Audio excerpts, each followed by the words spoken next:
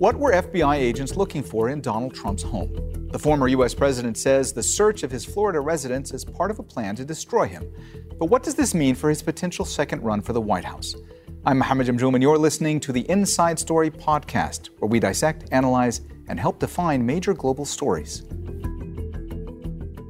All right, let's go ahead and bring in our guests. In Reston, Virginia, Rina Shah, founder and principal of Rilax Strategies. She's also a conservative political advisor. In Washington, D.C., Henry Olsen, a senior fellow at the Ethics and Public Policy Center and columnist for The Washington Post. He's also the author of The Working Class Republican, Ronald Reagan and the Return of the Blue-Collar Conservatism. And in London, Julie Norman, associate professor at University College London and co-director of the UCL Center on U.S. Politics. A warm welcome to you all, and thanks so much for joining us today on Inside Story. Julie, let me start with you today, and let's talk for a moment about the significance of all of this. First of all, is this unprecedented? Has a search warrant ever been executed at the home of a former U.S. president before?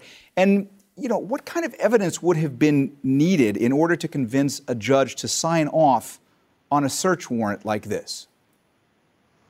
Sure. So as is widely known by now, this is unprecedented. Justice has investigated presidents before, but never to the extent of a search warrant for a former president.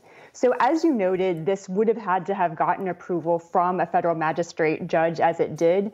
In order to get a warrant, though, it's just probable cause that a crime was committed. So it doesn't necessarily mean there's firm evidence. It doesn't necessarily mean there's going to be a criminal proceeding. It just means that it's warrant for a search. It should be noted a search warrant is rare in this kind of investigation. This is an investigation around classified documents. Usually these are resolved through negotiations, maybe a subpoena, but a search really is unusual. So the question, of course, is still unknown, at least to the public, of what the FBI was looking for, if they found it, and what the implications will be. And we certainly don't know that just yet. Rina, there has been polling done recently showing that a majority of Republicans did not want Mr. Trump to be the party's nominee in 2024. Before the news of this search at Mar-a-Lago, was there a sense that Republican lawmakers may have been ready to move on from Mr. Trump? And has the fact that this search has happened, has that upended all of that now? Well, in the past few months, I've definitely heard a greater sense than in a very long time that the country may, really be looking for something fresh, something new. But again, it's almost as if we don't know where the pendulum has swung entirely. For Republicans that I speak to, there are a great many who are still very committed to the Make America Great Again movement, who feel that Trump maybe should be given a second look. But there's also a fair amount, whether you're talking about the Mid-Atlantic region of Republicans or Western Republicans or even Southern Republicans, there are a fair amount that want to try something new, perhaps in the form of Florida Governor Ron DeSantis. It's hard to tell what will happen now, as, of course, we know in this era, the court of public opinion feels to be the only court that matters. So the political ramifications, particularly in this Republican Party, I think will be quite severe. Will they rally behind Trump and stay there? What will the midterms do? Is there going to be a new energy behind Trump-endorsed candidates who were losing for many weeks, and then now we see sort of a resurgence of some? These are all open-ended questions right now because this is such an obviously unprecedented move. Because no former president has done anything that has warranted such a search. That's what I like to remind Republicans, is that this has never been warranted. So let's be sort of cautious in the moment about what this really means about the future of the GOP. Henry, based on first impressions, from your vantage point, does this help or hurt Trump?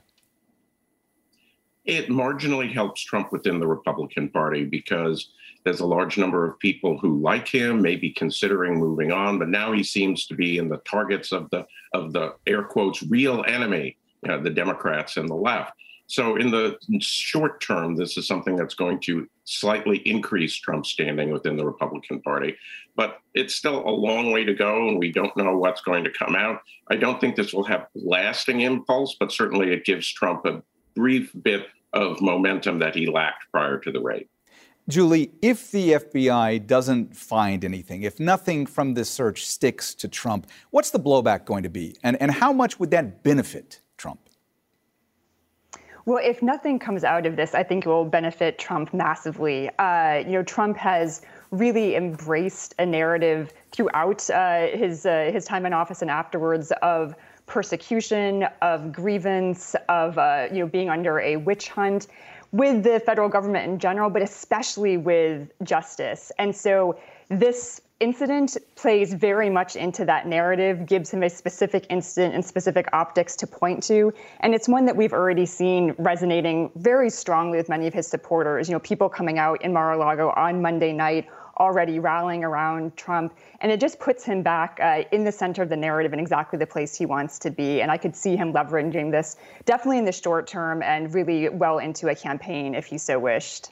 Henry, how strong is Trump's grip on the Republican Party still? And what is his record thus far when it comes to the candidates that he's been supporting during the primaries?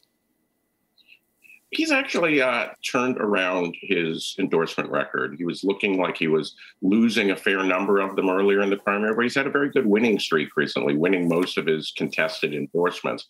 I think the fair statement right now is that Trump has the upper hand in the Republican Party, but that there is a substantial number of Republicans who may want to go along with many of Trump-like policies, but do not want to endorse full-throated Trumpism or get behind Trump's candidates. We saw in the Wisconsin primary just last night that the incumbent lieutenant governor lost to a Trump-backed candidate, but got 42%. Same thing in Arizona, where an opponent to Trump's endorsed candidate got close to 45%.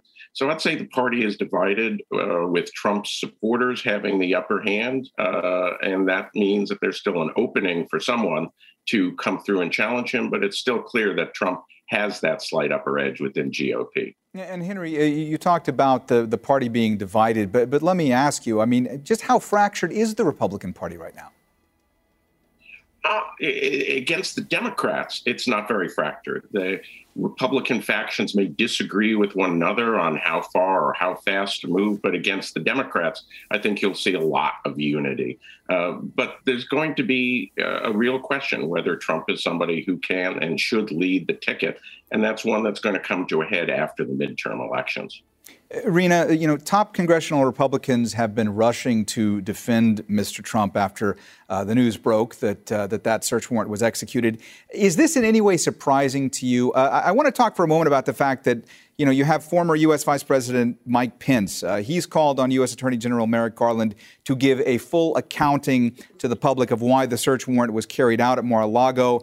Of course, Mike Pence, it's known that he is somebody who was in hiding when that invasion of the Capitol happened on January 6th, that you had Trump supporters who wanted to harm him. So the fact that, he has come out and put out this statement at a time when there was a lot of speculation that Pence might run in 2024, and the fact that there are these Republican leaders who privately may be saying they don't support Trump are now publicly defending him. Does that surprise you?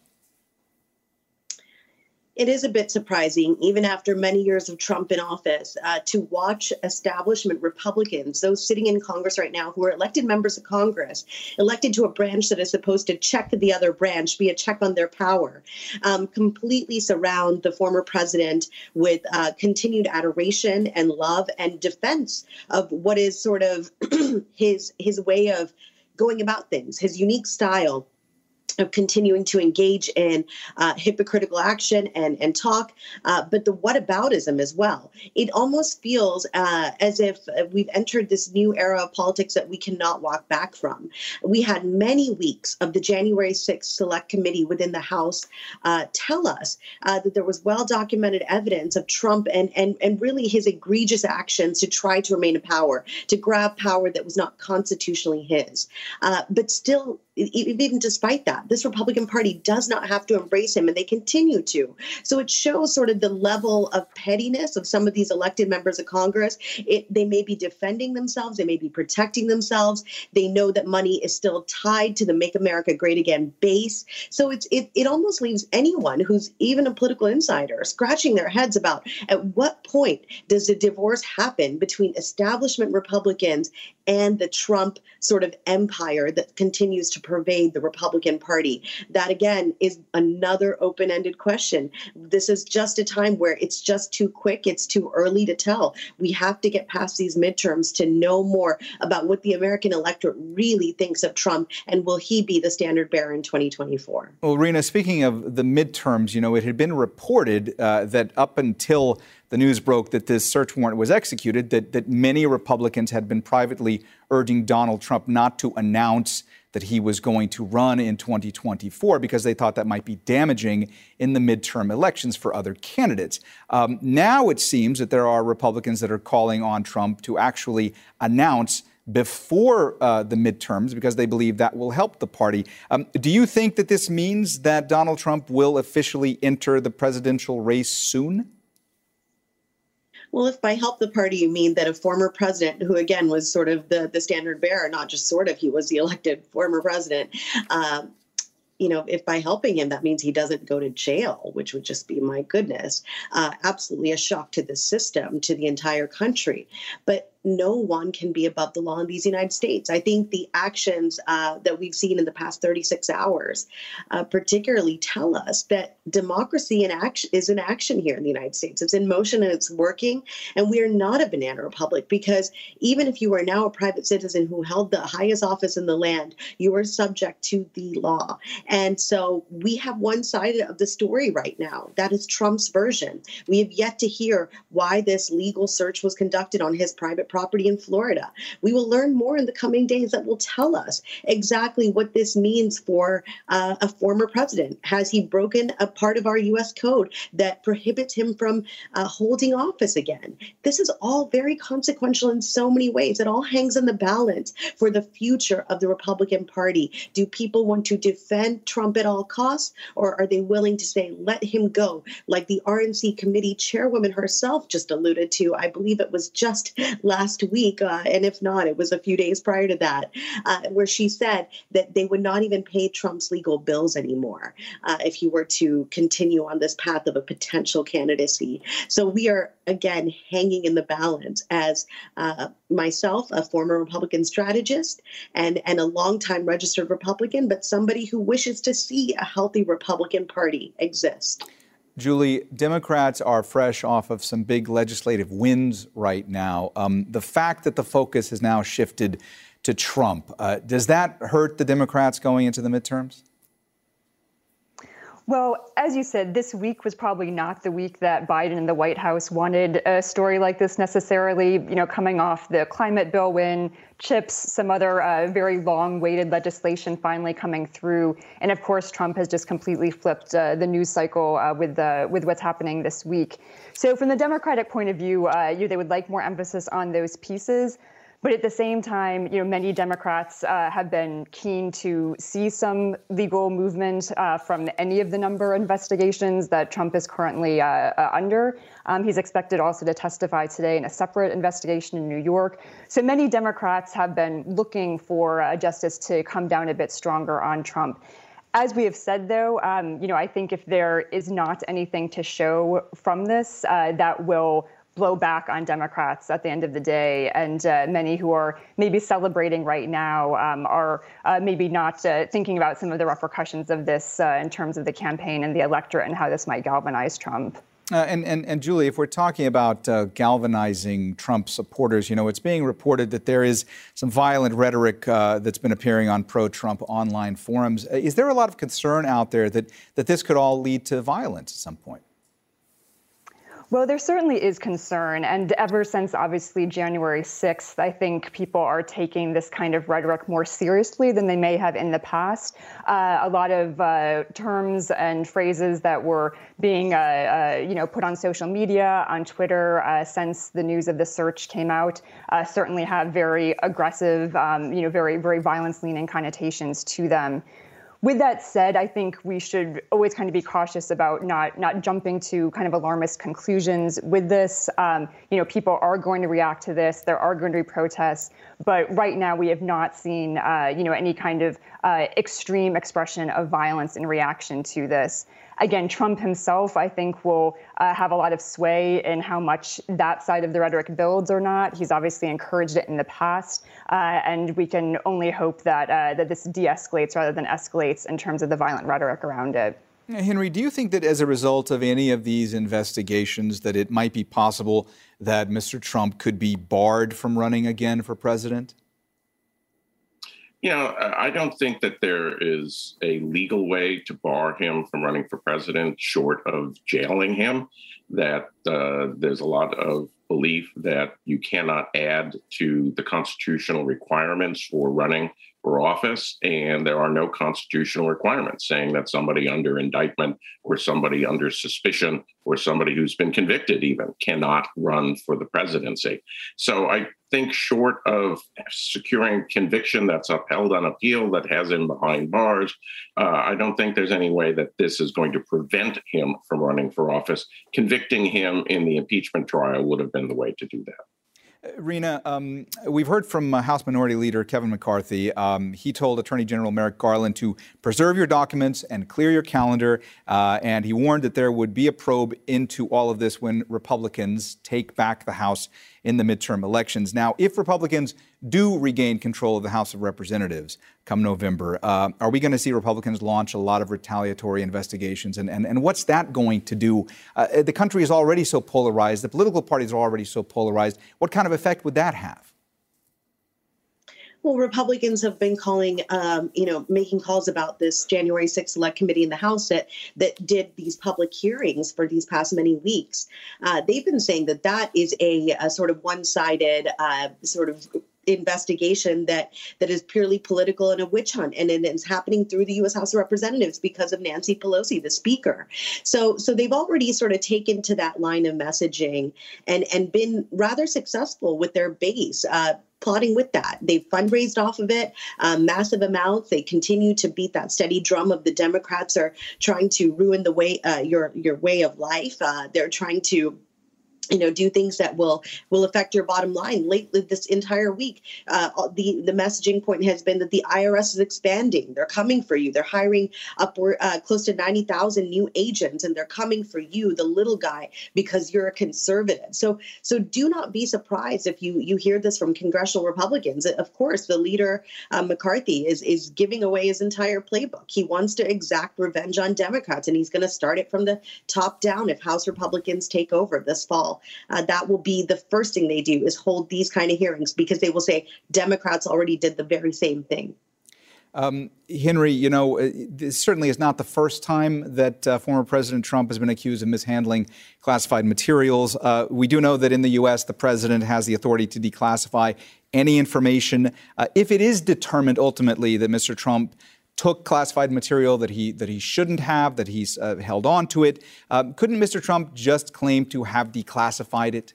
Would that be enough to end all of this? I think there's a process through which you have to go to declassify it. And of course, one can only do that as the president. The question is whether he did that while he was serving in office.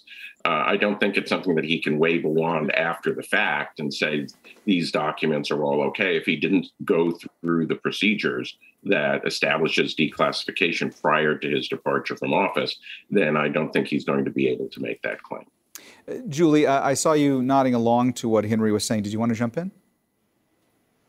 Oh, well, just to agree with that, right, that, while in office, the president can declassify, but afterwards they cannot. And so it's unclear what the status of those documents would be. And, it's important to know back in the spring with kind of the first boxes that were taken from Mar-a-Lago or were given from Mar-a-Lago, there were classified documents in there. So we know that Trump has had some classified materials. But again, that can usually be assuaged through different kinds of negotiations. And the worry here is that there's something much more sensitive or much more pertinent to some of the other legal challenges going on. But I would agree it's complicated because of that presidential power to declassify, if you will. And Julie, from your vantage point, from what you're seeing and reading and hearing, does it look to you like Trump may be in real serious legal peril here? I really think it's too early to say. We just don't have enough information about what was found and what it's going to mean. I would again emphasize that in order to bar Trump from running from office again, that would still be a very long way off. I think a criminal proceeding just around having classified documents would be unlikely and would probably be seen as an overreach. If those documents actually related to something very serious, then I could see an actual proceeding moving forward potentially. But again, I think Trump will continue to leverage this as much as possible through an appeals process, et cetera. And really, it will be very difficult legally to keep him from running again. Rina, we only have about a minute left. I'm going to ask you the same question. From your vantage point, do you think that Trump is in real legal trouble here?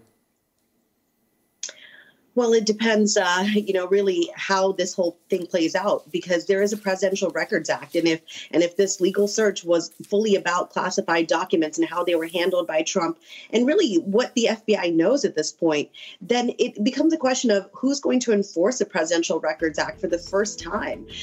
There was a former chief of staff. There were other top advisors who warned President Trump while he was in the White House about that act and his handling of information. But it's still to this day, nobody has really been punished for violating that act. Are we going to be a country that holds accountable our former elected leaders? That is the question that I'm ready and waiting for an answer for. All right. Well, we have run out of time, so we're going to have to leave the conversation there today. Thanks so much to all of our guests, Rina Shah, Henry Olsen, and Julie Norman. That's it for the Inside Story podcast. This episode was produced by Mohammed Aishi, Jillian Wolf, Osama Alouni, Fungi Nguyen, and Jimmy Gerahun. Studio sound was by Phil Morrison.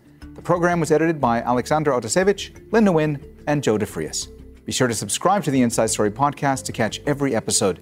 Thank you for listening. We'll be back again on Thursday.